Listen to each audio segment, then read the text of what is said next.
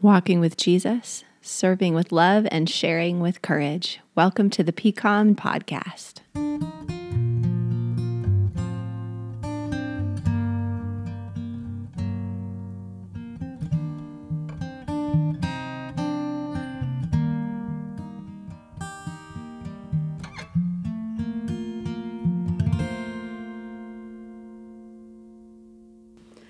Hello, friends. It is Pastor Courtney Ellis. So good to be with you this week on the podcast. I have a very special couple of guests with us today.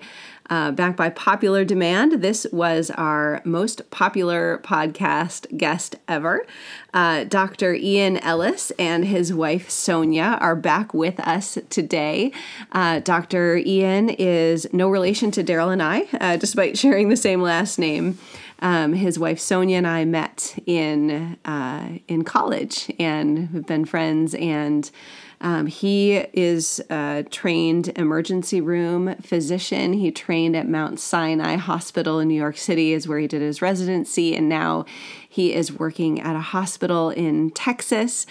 And his wife, Sonia, is a professional actor. She has not been doing any acting lately. They have 3 kids, and since Ian is on the front lines, Sonia has been managing things on the home front. But they are just chock full of wisdom and kindness. And I brought a lot of the questions that I've been hearing from you to Dr. Ian. So as we prepare to head into the holidays and maybe thinking what's safe, what isn't safe, what should I do?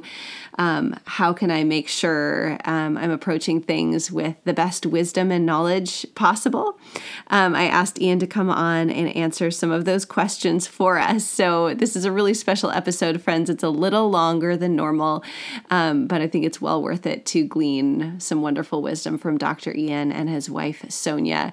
And also coming up on Thursday of this week, Thanksgiving Day, we are finishing our gratitude and giveaways series with your stories. So many of you wrote in with wonderful stories of gratitude. So that is a special Thanksgiving gift from me to you, 2 podcast episodes this week. Today, Dr. Ian and his wife, Sonia, and on Thursday, the finale of the gratitude and giveaways. All right, friends, with that, let us turn to the interview with Dr. Ian Ellis and Sonia Ellis.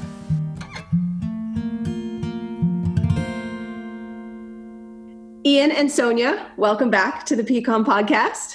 Hey, thank you. Thanks for having us. You guys are some of our most popular guests ever, so thank you for taking the time to be with us. You're very welcome. It's my pleasure. Well, a lot of water has washed under the bridge since we talked last. Yeah, say more about that, Ian. So you're on the front lines of this. What is the hardest part of your job right now?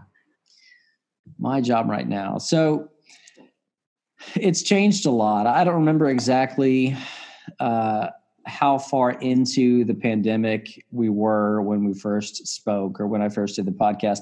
I know it was relatively early on. It's a whole different ballgame now. We have learned so much about COVID, how to identify it, how to treat it, what we need to do to keep ourselves safe and to keep our patients safe and to keep our families safe. And so a lot of the mystery is gone, which is a good thing. I know a little mystery is good in relationships, not so great in worldwide pandemics. So it's great that we know so much more. We've made so much progress in all those areas I mentioned before. And so it's actually a lot easier than it was back then. I'd say, whereas before it was, there was a lot of anxiety with treating it, anxiety with how to protect myself, how to identify the patients that I needed to treat. Now, to be completely honest, the hardest part is that it's so boring.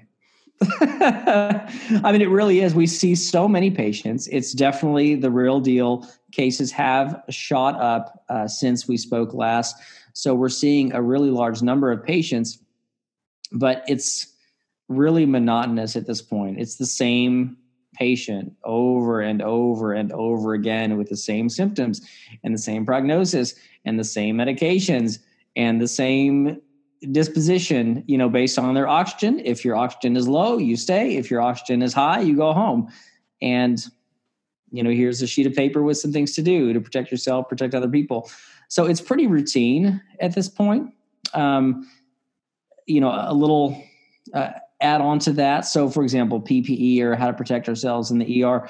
When we first spoke, I know a lot of ERs, myself, or mine as well, were wearing full body suits and sanitizing surfaces over and over a couple times every hour, and being truly neurotic about, the layers and layers of equipment we were wearing. And all that has been gradually stripped away as we understand more and more about how coronavirus is spread. And all that is left is an N95 mask. That's what I wear to protect myself. I don't wear anything else, actually. I treat everyone else as I would any other patient. Of course, I wear gloves and wash my hands like I would with any patient. But we've learned that this is a disease that is spread primarily through the air, in close contact, indoors, in poorly ventilated spaces with face-to-face interactions. And if you can protect your face, you can protect your nose and mouth, you really can go about your interactions in a relatively stress-free way. And at least I do in the ER. I don't worry at all about contracting coronavirus while I'm at work. As evidence of that, I have not yet contracted coronavirus, and I've taken care of hundreds probably at this point. So Sonia, one of the gifts of this pandemic for me has been you and I got back in touch. We were friends when we were studying abroad in Oxford, and we've become deeper friends through this pandemic. So I want to ask you the same question. What is the hardest part of your life right now? Because every essential worker has someone standing behind them, whether that's a spouse or a parent or a child, right? It's all on Ian, but it's also on you. Tell us a little bit about your life and how your life has changed. How my life has changed. Well, I definitely feed off of how anxious he is with relation to the pandemic. So to see him kind of relax as we learn more things has been nice. I have sense, especially with the surge and them being short-staffed at his hospital, that there's been a little more stress as he's come home the last few times. So I kind of pick up on that. But my hard stuff is really, it's hard to see, friends or family making choices that aren't necessarily safe, knowing that in turn impacts our friends working the ERs, working the ICUs, and just kind of knowing what an impact that has on our society at large firsthand versus someone who may not have someone in healthcare, doesn't really know what's happening in the hospitals, isn't, really aware. So that's hard for me to watch that. But we're hanging in there. Yeah, I think just kind of dovetailing onto that, it's been so challenging throughout this pandemic, as the information we have has been changing so quickly, and so many stakeholders in this pandemic, be they political, medical, relational, economic, all those perspectives come with their own particular flavor and intention. Whether the intention from the economic side is to open things up, well, that's in conflict with some of the medical side of maybe staying home for longer. It's certainly at great cost economically. And the, huge costs relationally that this pandemic has inflicted on all of us. Time away from friends and family, not seeing grandparents. And, Sonia's grandma is over 100 years old. She's in a nursing facility, and we haven't seen her since the pandemic started. And every day that goes by, we wonder if it could be her last day on earth, and us not having been able to see her. So that's in great conflict with, the pressure from a lot of ways to stay home. So as we've gone through this and learned more, it's been very, very challenging because every person comes at this from their own perspective, their own immediate environment, their own maybe priorities based on the life that they live, where they live, how they live. And, one of the truisms of this pandemic is everyone that's a little more maybe free than you is crazy, and everyone that's a little more cautious is paranoid and irrational.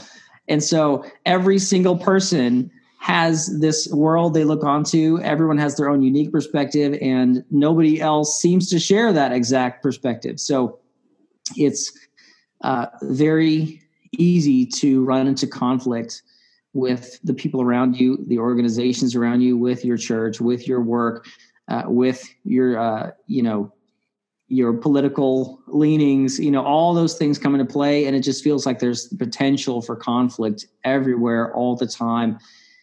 And it's hard to find an agreement. And for myself, for example, Sonia and I, we've had our own challenges throughout the pandemic because my understanding of this disease changes very quickly.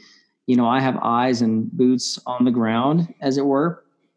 And so I may emerge from a shift, having had several conversations with other doctors or read something on the bleeding edge of something that's new, and come home and act differently than I did when I left, and leave Sonia confused and wondering, wait, why are you not wiping down the Doritos bag anymore? Right. I don't understand. We're supposed to Clorox that. What happened? Yeah. And so it's been incumbent on me to keep her actually up to date and abreast of what's changed, because even as my spouse, it's been very hard for her to keep up with, okay, exactly where are we now? What are we doing now? What are the precautions we're taking now? How has this changed from a week ago?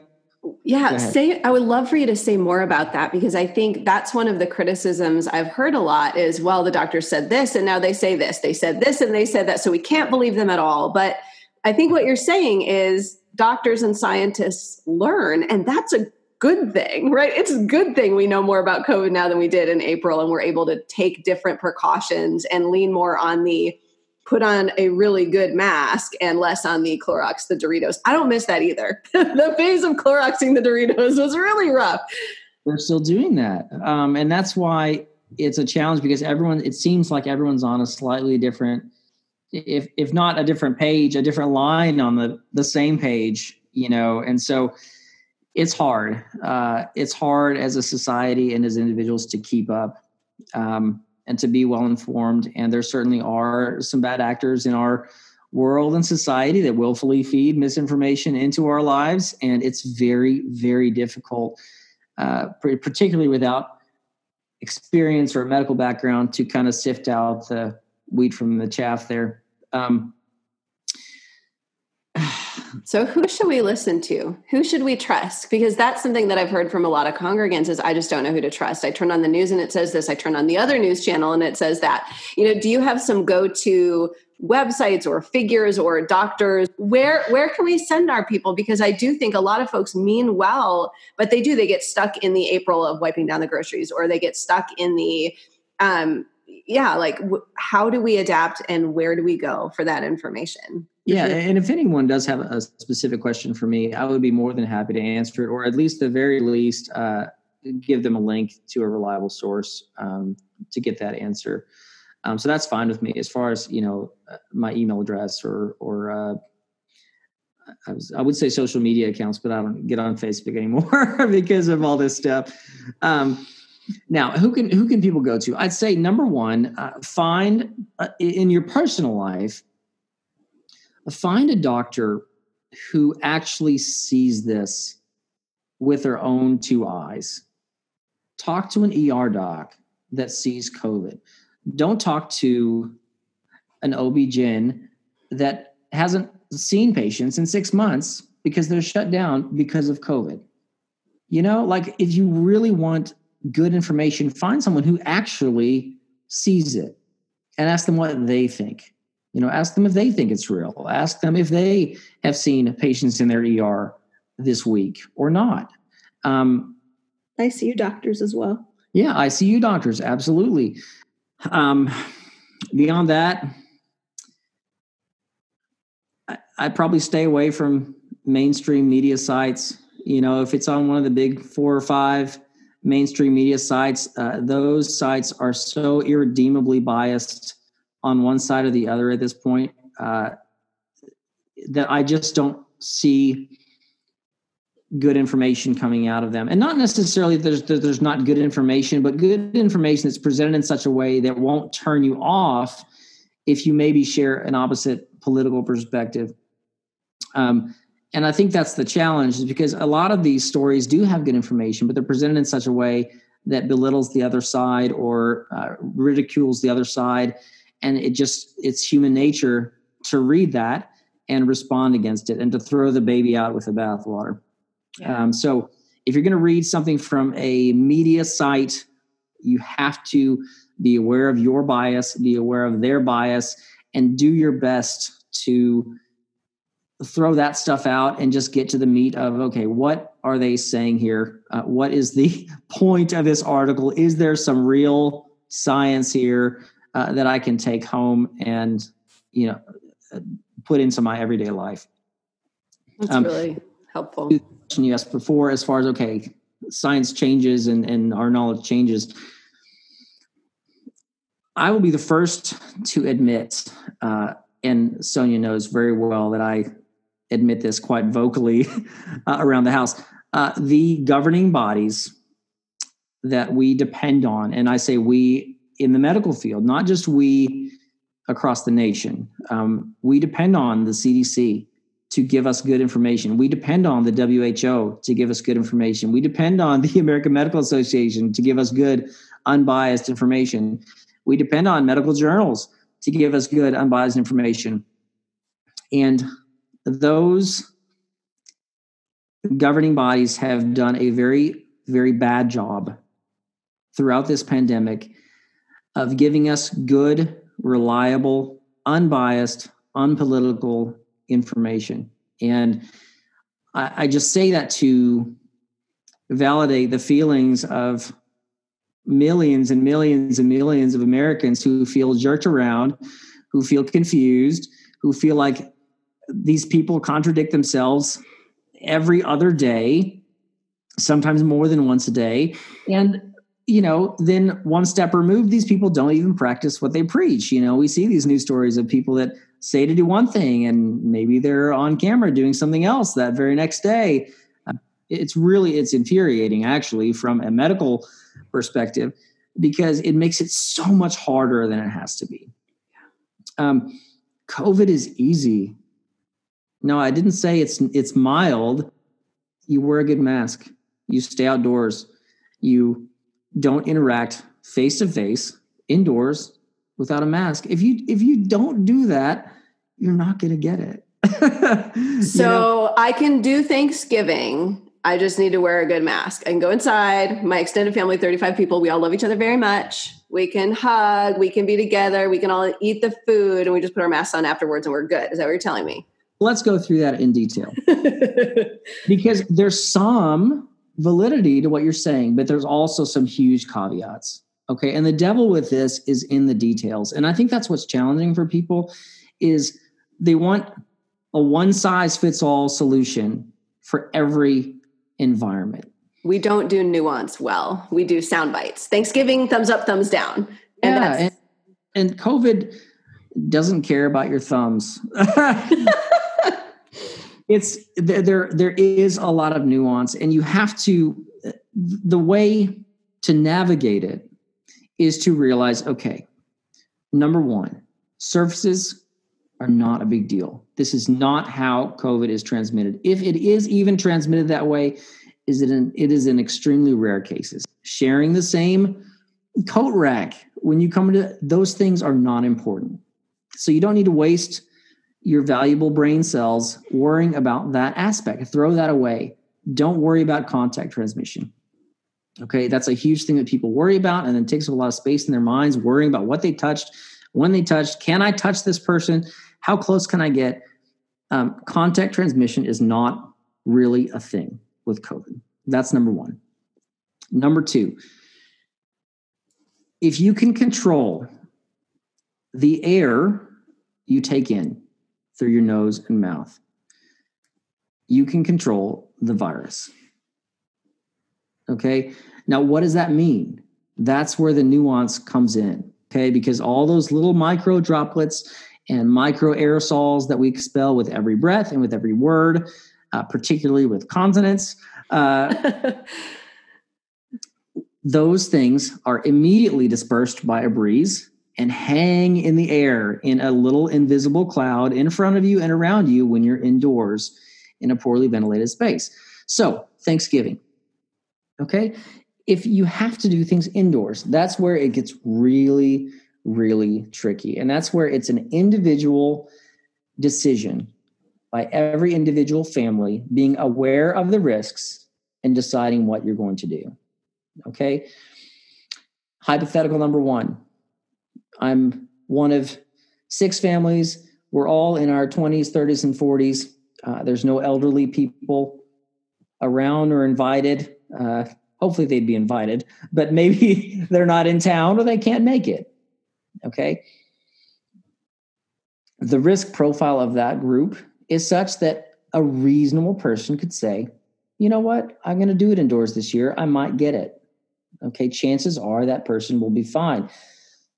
But, okay, and there's a huge caveat here. Okay. You're assuming risk for yourself.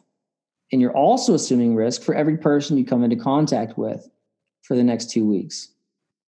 Okay. So that's the decision. Okay. And that's where it gets a little heavy is you go, okay, maybe we as our families, we'd come to a decision. You know what? We've evaluated our own personal risk. This is something we think is worth it because our personal risk is very low from the coronavirus, which again, if you're in their 20s, 30s, and 40s, that's certainly true. I can't fault people for making that decision to come together in an indoor environment. Okay. Do I recommend it? Of course not. But who am I to judge someone else's personal decision? Now, one step removed from that, the only way you can do that ethically, in good conscience, in my decision, or in my opinion, excuse me, is if you make the decision, I'm going to do this, and it's going to change my behavior for the next 2 weeks. I'm not going to visit someone elderly for the next 2 weeks. I'm not going to be in another indoor environment with other people that haven't come to this same level of understanding or consent for the next 2 weeks. If I'm forced to be in that kind of environment, I'm going to wear a high quality mask 100% of the time when I'm indoors. Okay, why? Well, to keep from passing it on from a personal standpoint to someone you care about, and to protect our healthcare system, which certainly is fragile and is very susceptible to being overwhelmed. If everyone in the world decided, you know what, let's just do Thanksgiving and went around about their lives the next 2 weeks without making those kind of changes, it would be seriously gnarly in the United States and seriously gnarly for me at work and for the patients that I'm treating. So that's scenario number one. Young, healthy people get together, make that conscious decision to get together. If there's anyone in that group that's over, let's say 50, and certainly over 60, at your own risk, it's really risky. It is risky business. It's risky like deciding not to put on your seatbelt at highway speeds. It's risky like deciding to get on a roof when it's raining. Okay. Can it be done? Yeah. Have people done it and survived? Yeah. Have some people done it and not survived? Absolutely 100%. It's extremely dangerous. So in my personal opinion, advice as a medical professional who sees this every day, just don't do that. Do it. It's not worth the risk for this 1 year with a vaccine right around the corner. You know, it's not worth that kind of risk, in my opinion, right now. Now, you may come to a different decision for your own self. That's fine. but think about what you're doing and think about how it affects others and make changes to your life that reflect a conscious thought.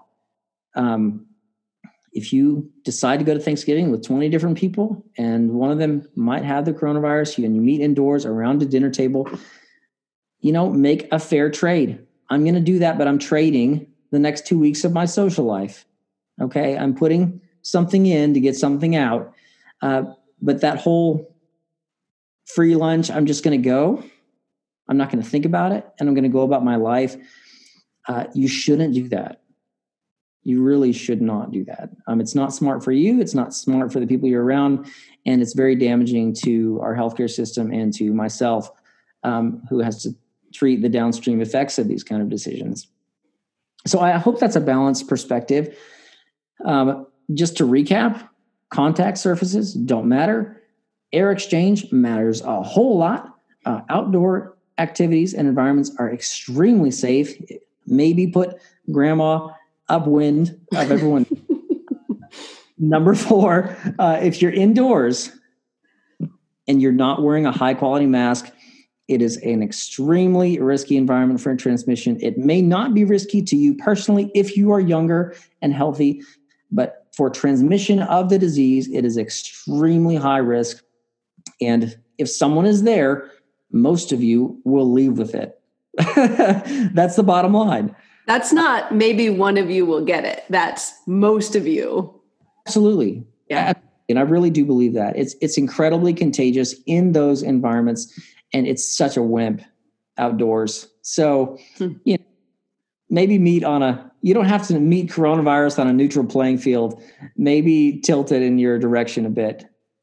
It's really, really helpful. So I want to ask for a few more details there, because you've said high quality masks several times. We have wonderful quilters in our church who have made masks for everyone who needs them. So we all have an abundance of fabric masks, which is amazing. And they are very high quality, beautiful fabric masks. But I think you mean something different when you say high quality. Right. Yeah, good point. So, of course, I'm biased, and I'm also very privileged to work in the healthcare field where I have access to N95 masks. An N95 mask is made of a special type of fabric which filters essentially everything out of the air, at least 95%, but probably more of any sort of size of particle. And so I can wear an N95 mask face-to-face with a person with coronavirus, have an extended conversation indoors with no ventilation, and walk out of that room whistling a tune inaudibly and muffled under my N95 mask. Okay. Most people don't have access to those kind of masks. And from there, it's kind of a gradual decline in your level of protection. If you have a 3-layer mask of dense cotton fabric, that's pretty good. That's really good, actually. If you have a 2-layer mask, that's not quite as good. If you have a single layer mask of loosely woven fabric, like your t-shirt, exactly, that really doesn't protect you very well at all. Okay, and so that's where the nuance comes in. Everyone says, wear a mask. Well, what kind of mask? Where do I get these masks that work? And what about this mask that I, made myself out of an old t-shirt? Well, it probably doesn't work well enough, okay, to protect you from getting it. Now, here is a huge caveat, and it's something that's really important for us to understand. It's really exciting for me as a medical professional. Okay, there's pretty good data that has come out that shows that the level, or let's say the number of viral particles you are exposed to at the moment of infection has a huge role to play and is a huge determinant of how sick you're going to get. Okay. And I want everyone to really pay attention to this. Okay. This is not a binary choice. It's not, I'm infected, I'm not infected. Okay. It's a spectrum of, I got a little infected. I got a few viral particles, enough to stimulate my immune system to fight it off. I did well. I recovered. I maybe didn't have any symptoms. To, I wasn't wearing a mask. Someone coughed directly into my face, and I inhaled millions of viral particles at one time. Okay. Think of it like this. You're starting a race. Okay. And the number of viral particles you take in determines how much of a head start you get. Or conversely, how much of a head start the virus gets. Okay. If someone coughs in your face and you're not wearing a mask and you receive this huge inoculum of thousands to millions of viral particles, that virus has a real head start. And it can do a tremendous amount of damage before your immune system gets it under control. You can get really sick. You can end up in the hospital. You can end up on a ventilator. You could die. Okay. Even if you're young. Okay. If you have a huge viral load exposure, you can get really sick even as a young person. That's what we saw initially when this first came out in China. We're seeing these young ER docs in their 30s and 40s dying of this disease. And chances are, now we understand, it's because they were coated and surrounded in enormous levels of virus and weren't wearing proper protection. Okay. So how does this relate to masks? There's good evidence that even if a mask isn't good enough to prevent infection, it might still be good enough to prevent you from getting very sick. Does that make sense? Mm-hmm. Someone coughs in your face, you're not wearing a mask, you're probably going to get pretty sick. And even if you're young, you're probably going to feel really bad for a while before you get better. You put a layer of cotton in between you, you probably still get pretty sick, but not quite as sick. You put 2 layers of cotton, you might have a pretty good sized cold and feel bad for a few days. You put 3 layers of cotton, all of a sudden, maybe you're one of those asymptomatic people who got it, didn't even know about it, maybe felt some sniffles for a few days, thought they had their seasonal allergies and went on their business. Okay. Same person, same virus, different outcome based on how well they're controlling that air that they're breathing in. Okay. So the way to think about it is, should I wear a mask? The answer is yes. Okay. If you're indoors, you should wear a mask. It may not prevent you from getting sick, although it may. Okay. If you're wearing an N95 mask, it will. Okay. If you're wearing a lower quality mask, it may not prevent you from getting infected, but it will help you to not get as sick. This is common sense, and it's been borne out in the science that we have. It's evolving daily, but it's all in this direction. I heard someone describe it this week as like all of these measures are Swiss cheese, right? Like the mask is Swiss cheese. There are some holes, like hopefully not holes in your mask, but like sometimes the virus will get through your cloth mask somehow, but then you layer distance over that or outdoors over that, or right. And now the holes aren't all lining up and you're way more safe than you would have been if you just, it's like airbags and seatbelts, right? It's not my car has airbags, so I won't buckle up. Absolutely. I completely agree with that statement. And we use that Swiss cheese model to prevent harms in the medical field all the time, where there's always multiple redundancies. We never depend on one item to completely keep us safe. I just want to take a few minutes to talk about COVID-19 from a mortality standpoint, from a morbidity standpoint, and what has changed, what we know now, what are your actual risks, okay? And trust me when I say, it's a good segue actually from the conversation we just had, because the answers are different than we had in the beginning. When I look back at my Facebook posts at the beginning, going by the numbers that were coming out of China, I was sounding the alarm. Okay. We're looking at 2 to 3 million dead by the end of the year. Okay. That was what the data was telling us. Thank God we were wrong. We were wrong. It's not that bad. It's still bad. It's bad in particular for certain groups of people. But it is way better than we thought. And I'll talk through that in detail here in a moment. Part of the challenge as we move through this pandemic is it's very difficult for people to appropriately risk stratify, to use some medical terminology. It's either this is nothing, it's not bad, and apply that to everyone, or this is really bad. In fact, it's a super serious thing, and apply that to everyone. Unfortunately, again, with the nuance, COVID doesn't work like that. COVID is a very interesting little bug that affects different groups of people very, very differently. And so people ask me, is COVID bad? I say, well, that depends. It really does depend. COVID's not really a big deal, is it? Well, that may be true for you, but it really depends for someone else. And so let's talk through that just very briefly. The simplest way to divide people up is by age and by their underlying health problems. Okay?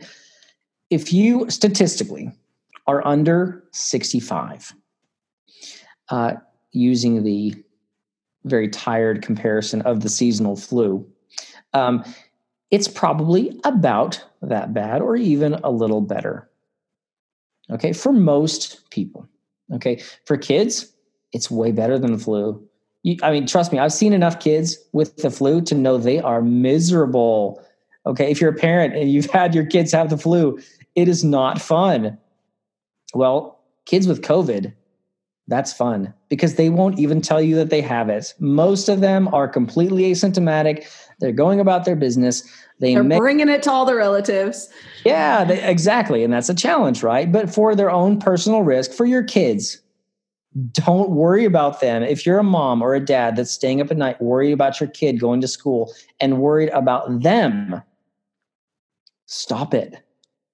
Don't worry about them. They statistically are almost certain to be completely fine. And I can't hammer that home enough. You don't need to worry about your little kids. Okay. Teenagers, completely fine. 20s, completely fine. 30s, almost all completely fine. Unless you have some underlying medical problems like you have diabetes and high blood pressure and kidney failure. Maybe you're a 30-year-old who lost the genetic roll of the dice and you have kidney failure on dialysis. Well, yeah, I'm worried about you in your 30s. Okay. But if you're healthy in your 30s or even reasonably healthy, you're fine. 40s, still mostly fine. 99.95% fine. Okay. Same caveats apply to underlying health conditions. 50s, it's like the flu. And guess what? People die of the flu in their 50s sometimes. Okay. It's not a completely innocuous thing. You need to take precautions. I wouldn't want to get the flu if I'm in my 50s, nor should you want to get COVID if you're in your 60s or 50s. 60s, 70s, 80s, there is a good chance you will not be fine. Okay. I wish this was a visual podcast so I could tell you it's a flat line until you get to 60, and then it shoots up at an acute angle. Okay. This is not a gradual increase in risk. This is you hit past middle age, you hit retirement age. This is a big deal now. Okay. And not everyone in that age range gets very sick, but the chances of you getting very sick once you hit that age are much, much higher. And if you get to the extremes of age, 70s, 80s, 90s, and you layer on some additional health, medical conditions, it's a really, really nasty bug, and mortality is many, many times out of the flu, 10 to 20 to 30 times higher than the flu. And so that's kind of the breakdown of risk. If you're of working age and you're reasonably healthy, you're at a reasonable weight, you have nothing to worry about. If you're of working age and you have some underlying health conditions, you probably don't want to get this thing. It's not going to be very fun. You may do well, but you may end up with some long-term issues from this, maybe some breathing trouble, maybe some fatigue, maybe some issues that will be with you for some time. If you're above working age, if you're retirement age, you really, really should take precautions. You don't want to get this, especially because the vaccine is right around the corner. You've made it this far. If you're listening to this podcast, just keep doing what you've been doing to keep yourself safe for like 2 to 3 more months. And you will have the opportunity to, from what it seems, from what the data shows, at least it's early, but it does seem to show this. There's a high quality vaccine that works very, very well that can allow us to return to normal. That's right around the corner. From an evidence standpoint, vaccines are very good, and vaccines help, and vaccines have probably done more to increase our life expectancy than any other single intervention, probably other than the invention of soap.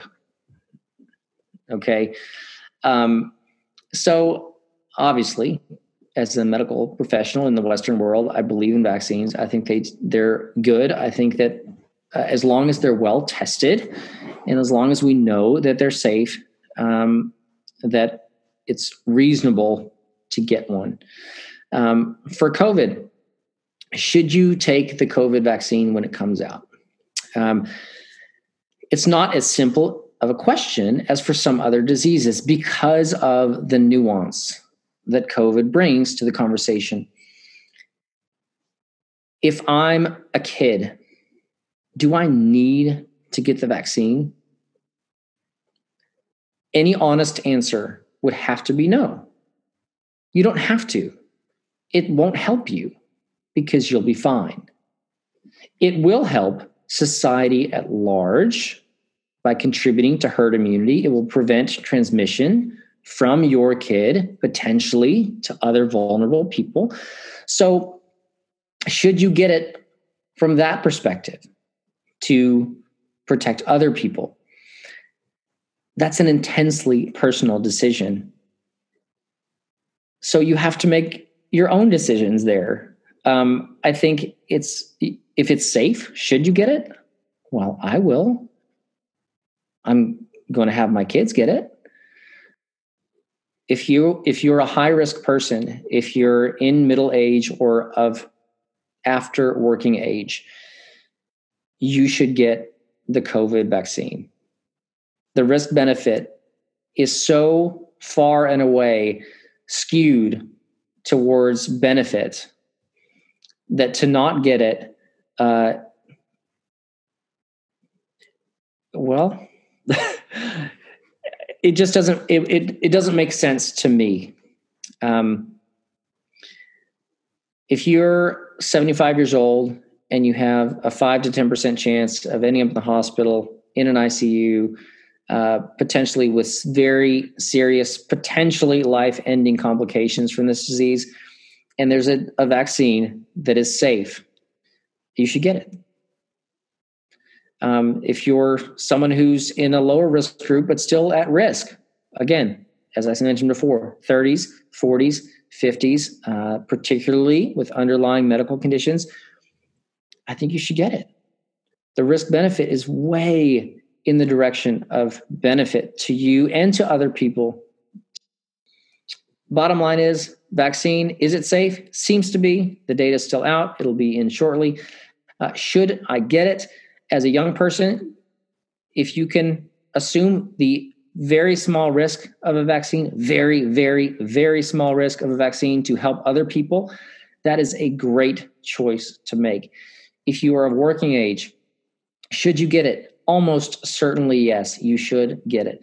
If you are of past working age, retirement age, you should get the vaccine. It will benefit you and will allow our society to return to normal very quickly if a lot of people take this. And we all want that. I want that. My wife wants that. Our families want that. Our society needs that.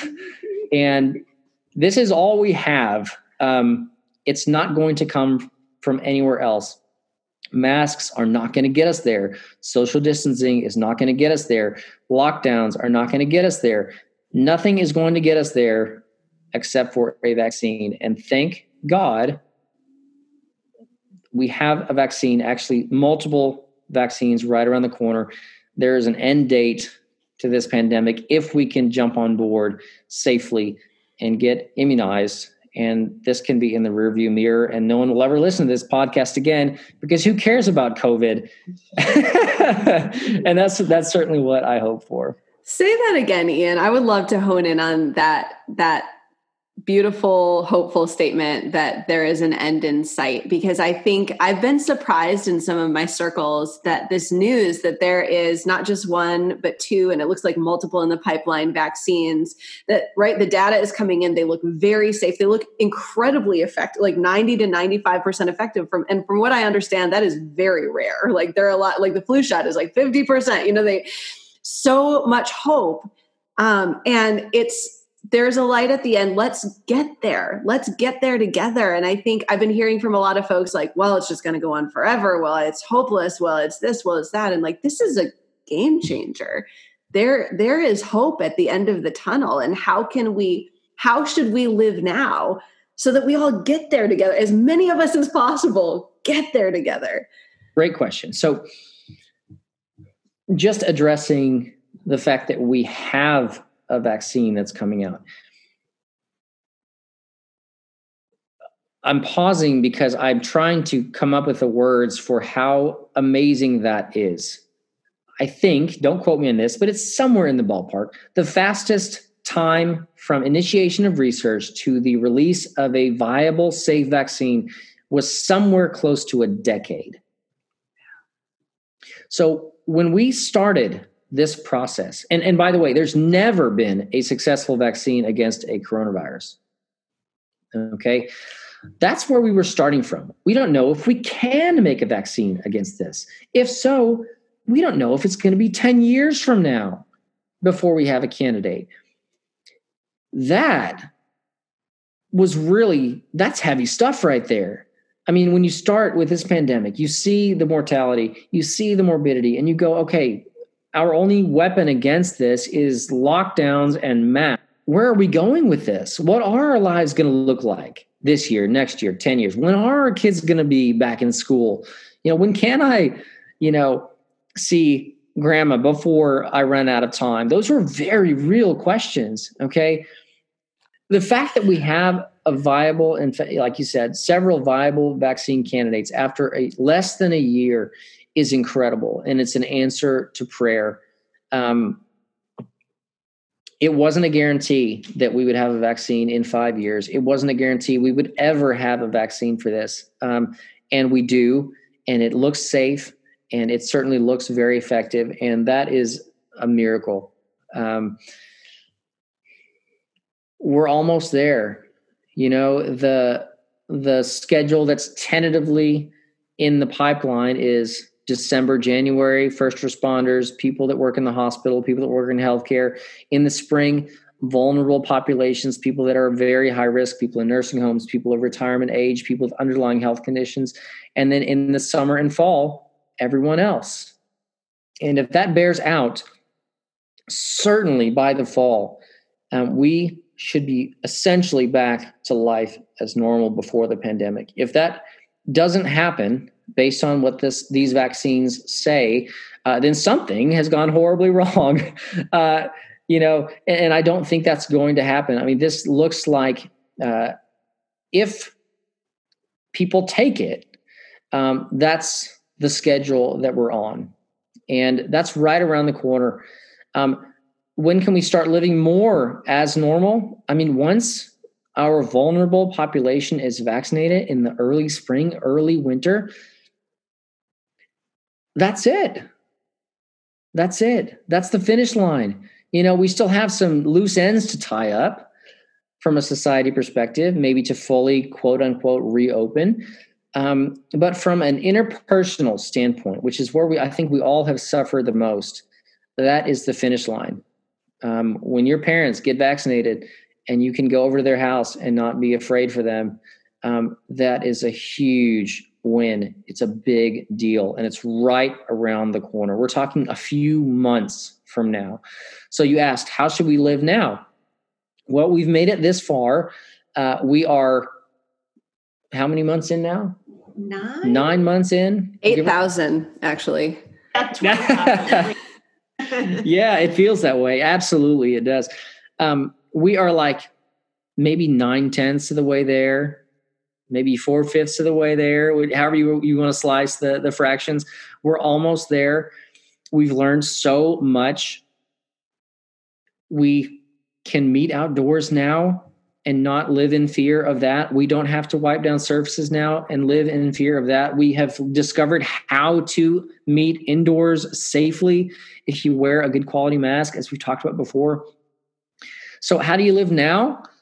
Anything you can do outdoors, do outdoors, and do it freely. Don't worry. Don't be afraid. Anything you can do indoors, wear a mask, and then do it freely. Don't be afraid.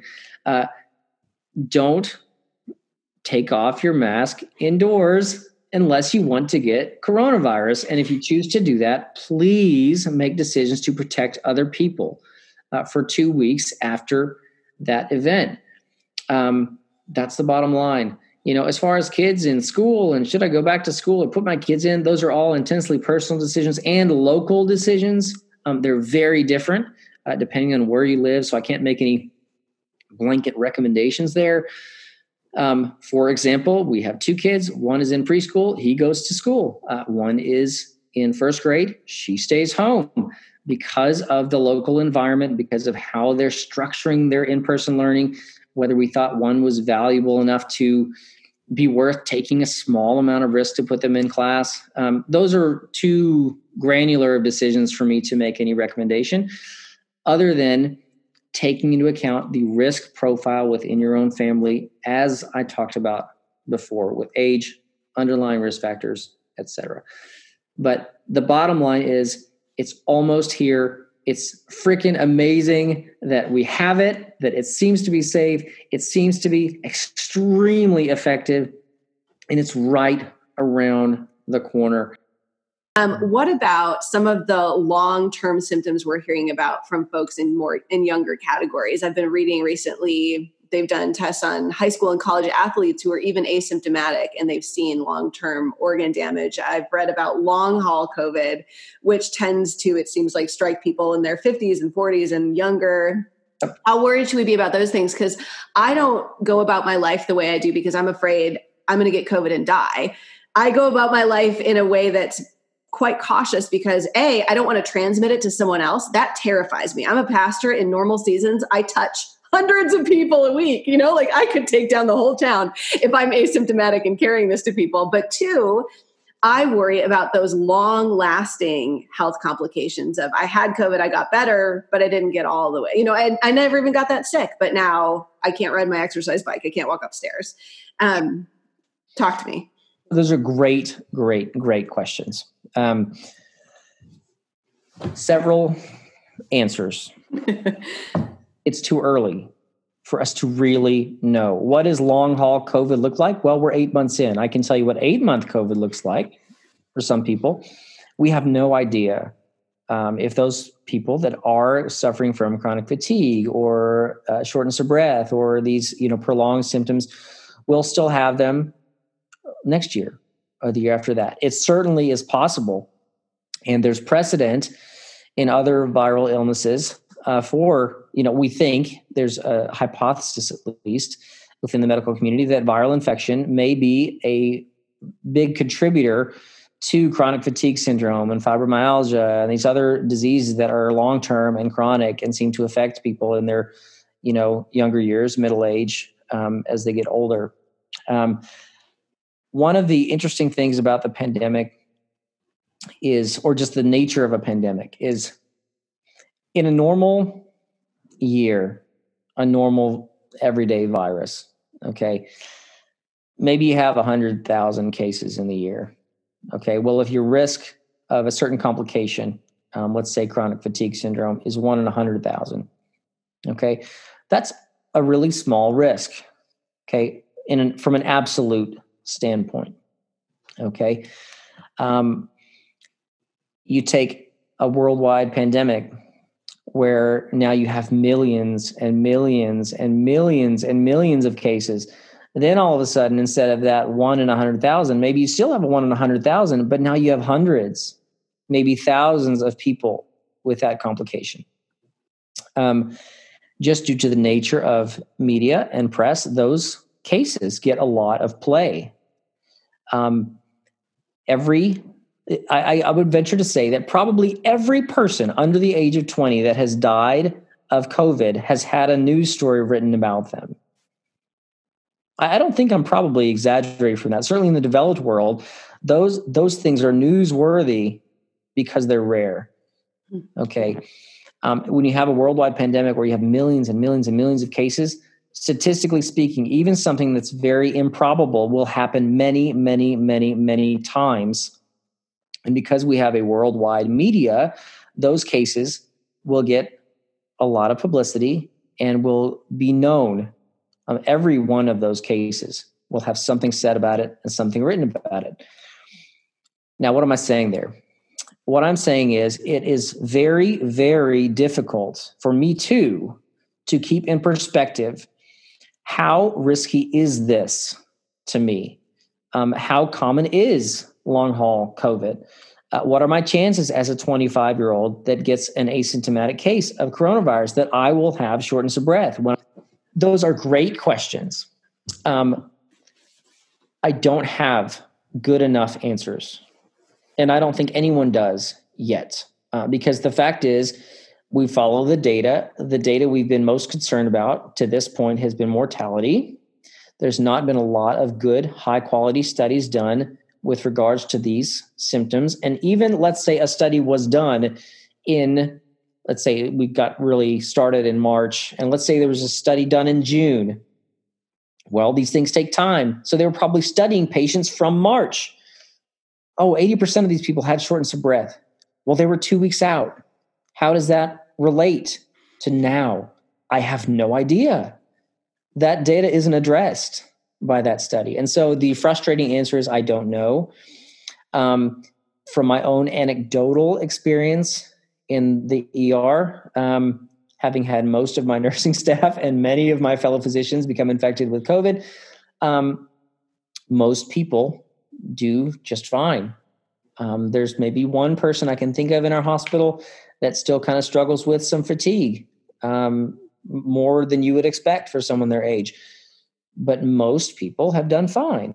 Is that a thing? Is long haul COVID a thing? Is this morbidity from this disease a thing? Yes, it's a real thing. I don't think it's particularly common, but it certainly could be more common than we would like. Let me put it that way. It's not, it certainly is much higher risk of that than dying by definition. Okay. Not to get in the weeds too much there. But is that a thing? Is it a risk? Yes. Is it a reason to take precautions? Absolutely. I actually do believe that. Particularly reasonable precautions. This has been long and rough, and we're seeing a light at the end of the tunnel, but it's not tomorrow. How can our church community be praying for you? Specifically, not doctors, not doctor spouses, but the two of you. I want to give Sonia a shout out here because I think it has been harder for her, and she has had to sacrifice more than I have. I mean that. I'm not just saying that. I mean, I still get to go to work. I do the same work that I did before the pandemic, particularly now that we know what we're doing. It's pretty boring and run of the mill. I'm more of an introvert than she is anyway. So my social circle really has not shrunk the same way that Sonia's has. And she's had to sacrifice a whole lot. And I think a lot of wives of doctors and a lot of wives of everyone have probably had to sacrifice a lot for this. And I really mean that. I just feel like she's had a shorter end of a stick than I have. And so I give her a lot of credit for everything she's done in this pandemic. For myself,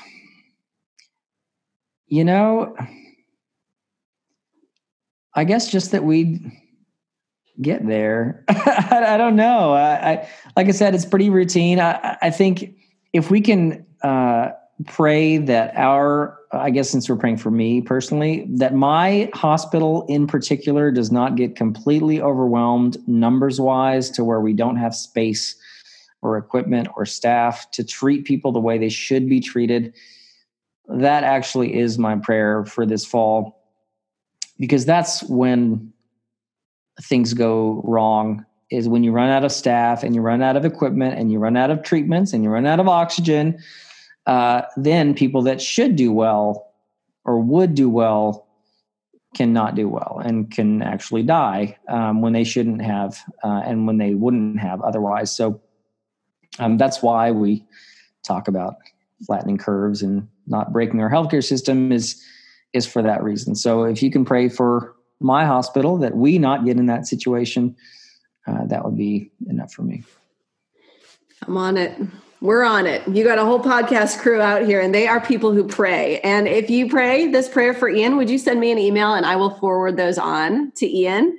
And Sonia, how can we pray for you?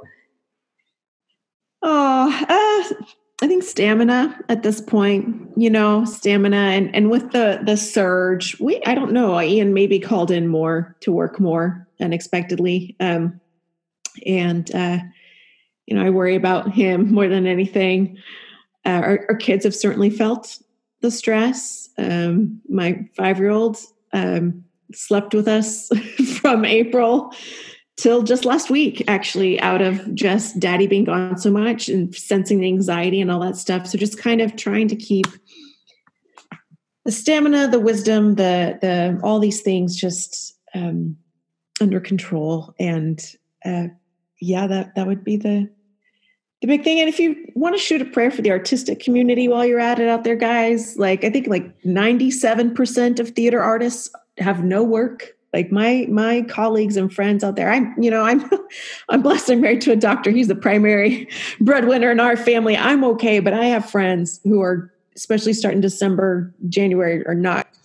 And they're having a hard time, and we artistic sensitive souls also need our artistic outlets, and they don't even have their outlet. So if you could just shoot a prayer for the artistic community, because we need art right now. We're going to need some art to recover from the depths of COVID. We're going to need some art to bring us back together. So, and a whole lot of Jesus, of course, too.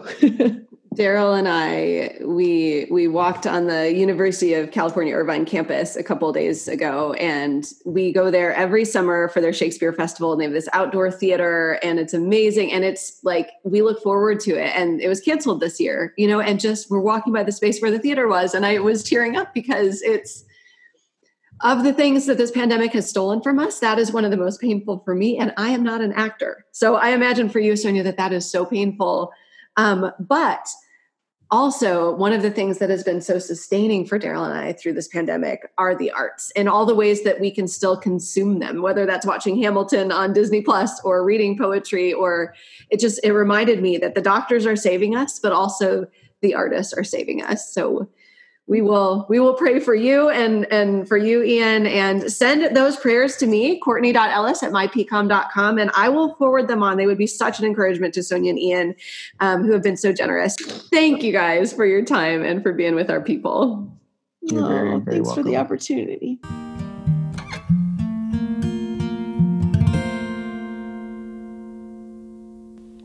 Thanks so much to our special guests, Dr. Ian and Sonia Ellis. Great to have them with us. And do send me a prayer for them. If you're praying for them this week, I know it would boost their spirits very, very much.